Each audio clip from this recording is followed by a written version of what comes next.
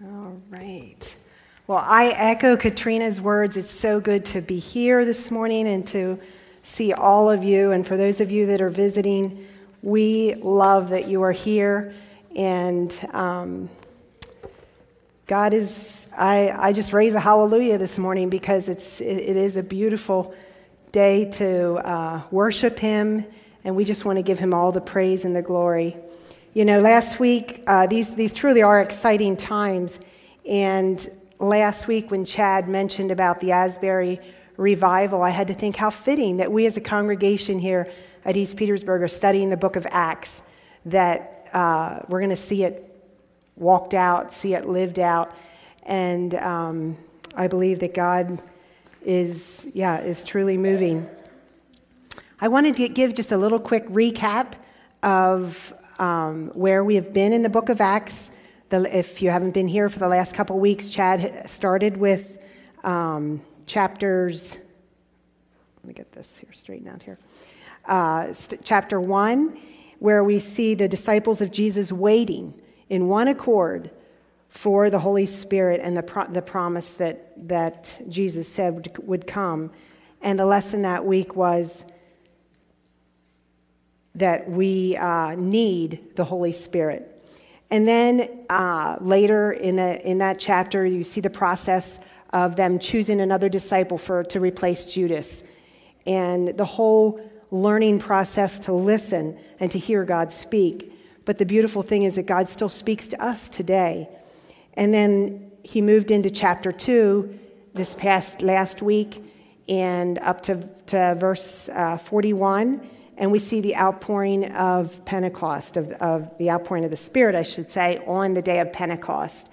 And if you did not get to listen to that sermon, I highly recommend it. It was so good just to see the comparison of the Old Testament and the New Testament, the Old Covenant and the New Covenant. And that in the Old Covenant, at the base of Mount Sinai, 3,000 people died. But on the day of Pentecost, 3,000 people were added to the church. And so it's so beautiful to see. So I highly recommend that you take time to, and the lesson for that week was when God moves, things change. And so this week we're going to be moving forward in chapter 2. So if you can turn in your Bibles, or I will have it on the screen. Let's see if we can make this happen here.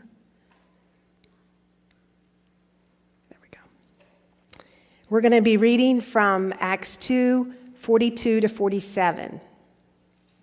And I will be reading from the New King James Version. Starting at verse 42, and they continued steadfastly in the apostles' doctrine and fellowship, in the breaking of bread and in prayers. And then fear came upon every soul, and many wonders and signs were done through the apostles.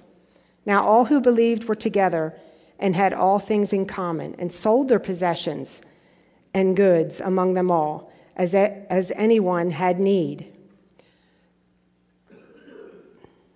So continuing daily with one accord in the temple and breaking bread from house to house, they ate their food with gladness and simplicity of heart, praising God and having favor with all the people.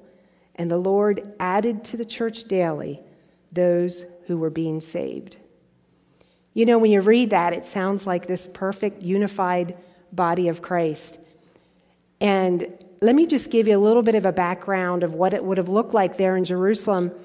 As Chad had said, the people had come. There was probably up to 900,000 people there in Jerusalem that would have come from surrounding regions and beyond for the Feast of the Harvest, which is the Feast of the Pentecost.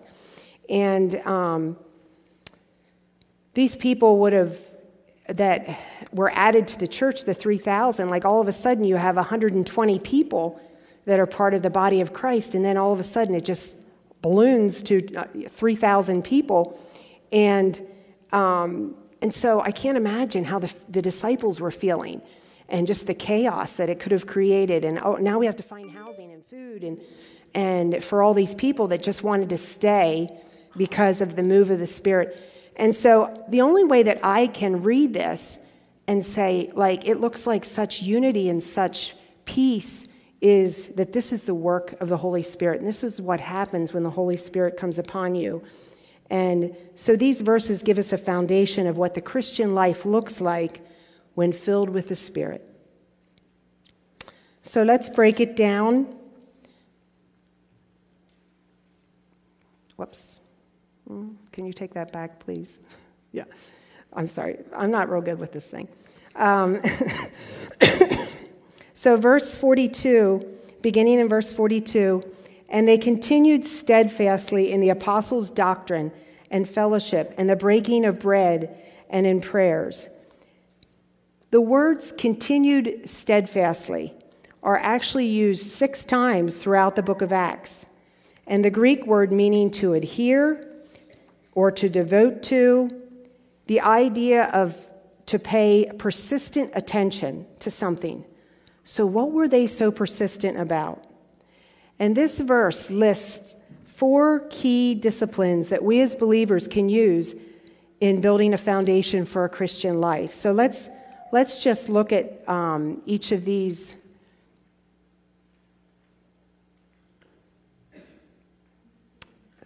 This foundation for a Christian life. The first one being the apostles' doctrine. So they wouldn't, this new body of believers would not have had a New Testament Bible like we have. But so they were hungry to hear what the disciples had learned from Jesus and what they had studied with him as a rabbi. And they were just eager to hear and to stay planted in the Word. And in Matthew 28, 18 to 20, it says, and then Jesus said to them, all authority in heaven and on earth has been given to me. Therefore, go and make disciples of all nations, baptizing them in the name of the Father, the Son, and of the Holy Spirit, and teaching them to believe and teaching them to obey everything I have commanded you. And so basically, the disciples were just walking it out. They were doing what Jesus had told them to do. The second discipline is fellowship. And fellowship is the Greek word for fellowship, is koinonia. And there's actually no English word for that word koinonia. In fact, that word koinonia is used in Romans as the word for contribution. And in 2 Corinthians, it is the word for communion and also the word for distribution. So I think you get the picture. It's a deep sense of spiritual unity, a sharing with one another. For us as a church here, as a church family, it might look like the following. We share the same love for God. We share the same desire to worship him. We share the same struggles. We share the same victories. And we share the same joy of communicating the gospel. The third one is the breaking of bread. This would have not just been the Lord's Supper, but also sharing in meals together. It was covenant making. And there's this Greek story that talks about how 2 warriors were getting ready to go out to war against each other, to fight each other. And all of a sudden they discovered that their fathers had, the one father had hosted the other father at a banquet. And therefore, they were sharing a covenant together. And so all of a sudden, these 2 warriors were like, that means that we share a covenant together. And so that's why the Pharisees, eating together meant sharing covenant. And that's why the Pharisees were so upset with Jesus for eating with sinners to bring them into the fold. So here the believers are eating together. It's a sign of covenant fellowship, unity among them. And the fourth slide is prayer. I think in the Christian faith today, we are quick to demonstrate our faith through Christian service. I wonder how much would be accomplished through prayer. In Matthew 12:29, it says, "Or how can one enter a strong man's house and plunder his goods unless he first binds the strong man? And then he will plunder his house." Service is going in and taking the spoils when victory has already been conquered through prayer. So don't get me wrong, I'm not trying to give service a bad name or anything. I know I look out among you, and so many of you have hearts of service. I personally love to serve. But I would also just like to encourage you that, what would it look like if we really, truly grasp the power of prayer and truly believe that it can move mountains and that it can do even more than what we even thought or could expect? And I also would like to encourage you that if you have a window of time during our prayer gatherings that we have here at church, right now we are meeting on Wednesdays at 10 o'clock. We keep asking the Lord, when would you like us to meet from month to month? So it's not always going to be consistently at 10 o'clock. But if you have a window of time that you can come during that time, I highly recommend it.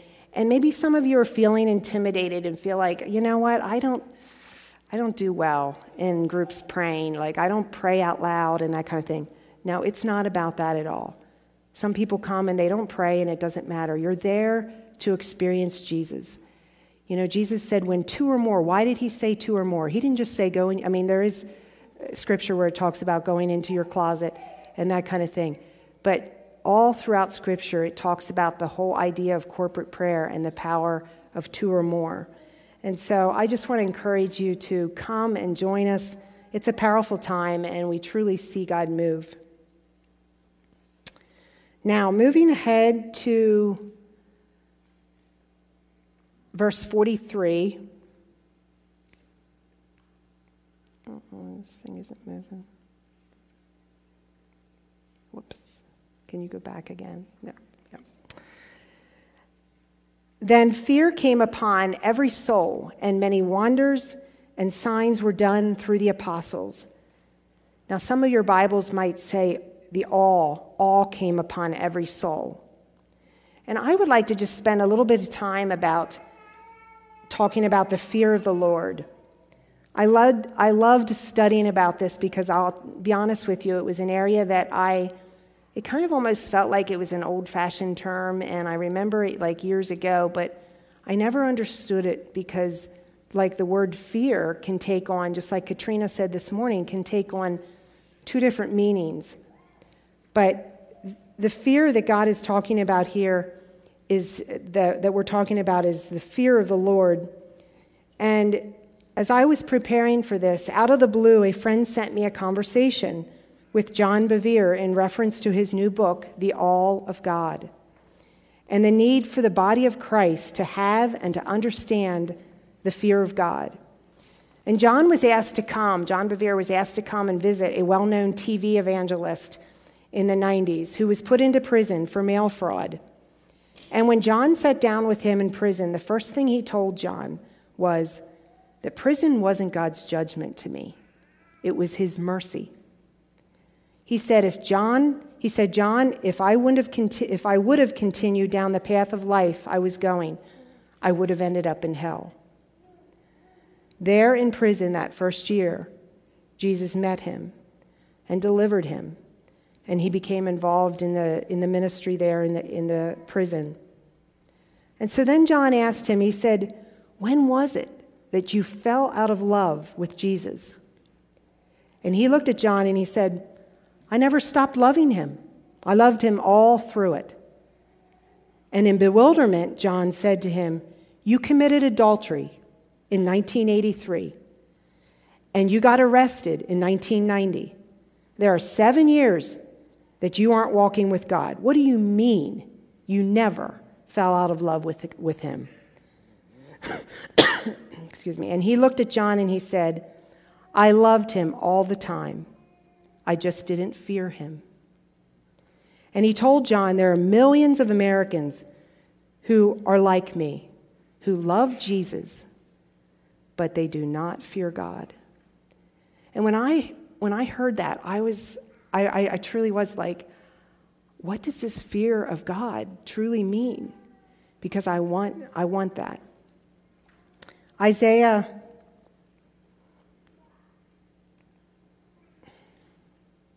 33:6 says, wisdom and knowledge will be the stability of your times and the strength of salvation. The fear of the Lord is his treasure. So the fear of the Lord is God's treasure. And when you think of a treasure, what do you do with it? You protect it. You guard it. You keep it. So let's look at this a little bit more. If you look at the life of Solomon, he was raised in the fear of the Lord. He became an amazing leader. The Jews were extremely blessed under his leadership. Everyone, when he was leader, everyone had their own home. They had their own garden. Like, no one rented. But in time, Solomon did not treasure the fear of the Lord. And as a result, he writes the book of Ecclesiastes, where he says, what goes around comes around. What is lost can never be recovered. The day you die is better than the day you were born. Written by a man who had become bitter and cynical because he lost the fear of God. The good news is we see that Solomon's deliverance at the end of the book of Ecclesiastes. And the second to last verse, he says, fear God, keep his commandments, for this is man's all. And in Psalms 112, it begins, blessed is the man who fears the Lord, who delights greatly in his commandments. So again, what is the fear of God? In the love chapter, it says that love is patient and kind. What if we would limit love to just that, to just patient and kind? Well, a child molester is patient and kind with a young child while destroying his life. And the same with the fear of the Lord. It's not just reverence towards God. It means to be so in awe of him, to love what he loves, and to hate what he hates. And how do we learn that? It's becoming intimate with him. We take on his heart. It's not to be scared of God. We can't be intimate with someone we're afraid of. What does Adam do when he sins? He hides from God. The person who fears God has something to hide. But the person who has a healthy fear of God is terrified of being away from God.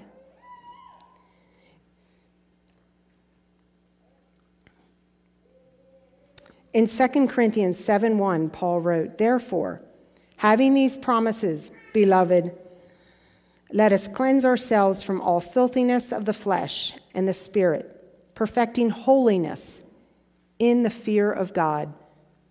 Notice it doesn't say perfecting holiness with love and kindness. It says in the fear of God. Having a healthy fear of God will give us longevity in our faith journey. So desire it. Desire an authentic awe of God. Oh, excuse me. Now looking ahead to verse 44 and 45. Now all who believed were together and had all things in common, and sold their possessions and goods, and divided them among all as anyone had need. The second part of that verse explains what it means to have all things in common. It was a form of financial fellowship. In fact, the Greek word for in common is koinos, which is the root word for koinonia, the word for fellowship. And so you see here that there was a need. People would reach out and fulfill that need however they could. They valued people above their own possessions. And so much of our assets are sitting there for what? Whatever it be, things or actual monetary. That's what Jesus meant in Matthew when he said, "Lay up for yourselves treasures in heaven." The early church gave us this beautiful example of what it means to use our resources for the kingdom, investing in things that matter to God. When I think about the outpouring of the Holy Spirit, I know I've gone to different gatherings where I've truly saw the outpouring, and sometimes it can be somewhat self-centered in how we talk about it and what we experience and how we experienced it. But for the outpouring here in Acts, in this community of believers, it was about fellowship and the love that they had for one another. It was about telling the good news.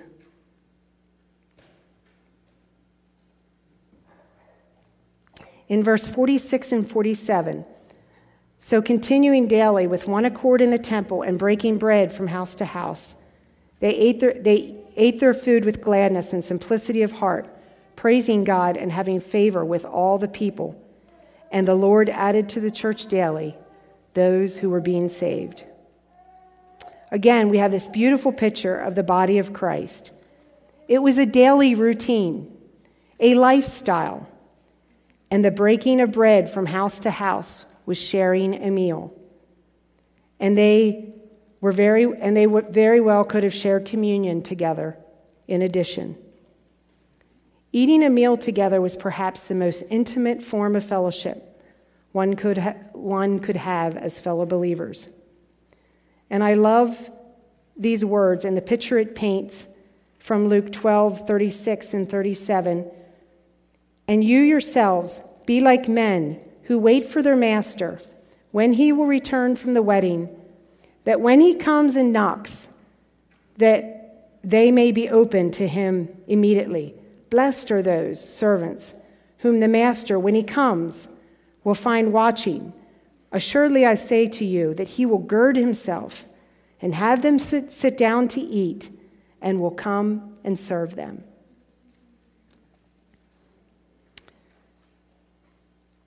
And the fruit of this Spirit is filled in our church life, and the Lord added to the church daily all those who were being saved. So as we look to the lesson of the week, Holy Spirit outpouring plus surrender equals radical living. And I call it radical living because it truly is a different rhythm than what the world beats to. But honestly, is it that hard?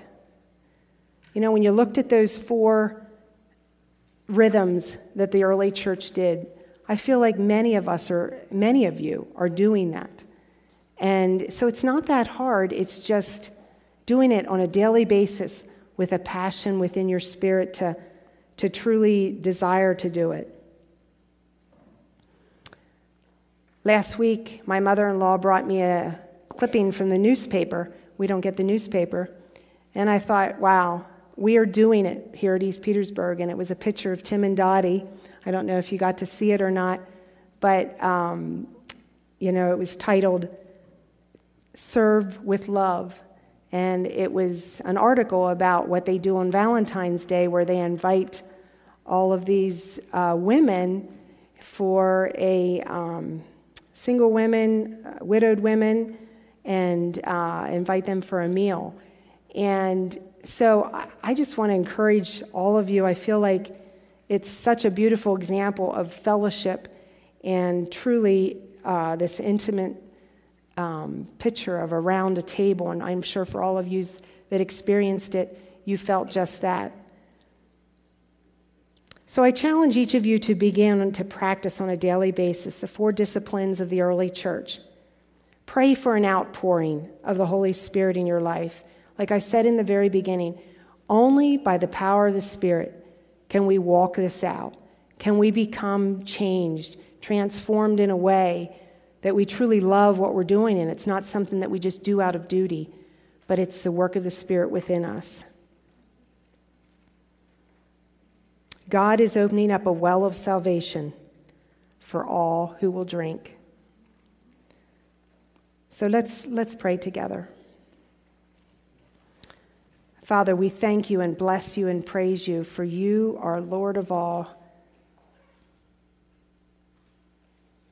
Thank you, Holy Spirit, for the way that you move in us, for the way that you instruct us, you guide us, you convict us. We seek more of you, Father, to be intimate with you, to be so close to you that we hear your heartbeat.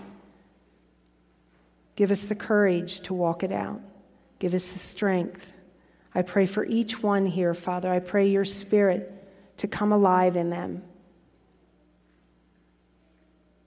And help us not to rush ahead. Help us to continue to wait, to listen, and then to respond. Father, I thank you for the example that all throughout the New Testament, it's been shown that the Christian walk is like an athlete. We have to discipline, prepare, and run the race. And when the race is complete, still my lips shall repeat, yet not I, but through Christ in me. Thank you so much. We love you in your precious name. Amen.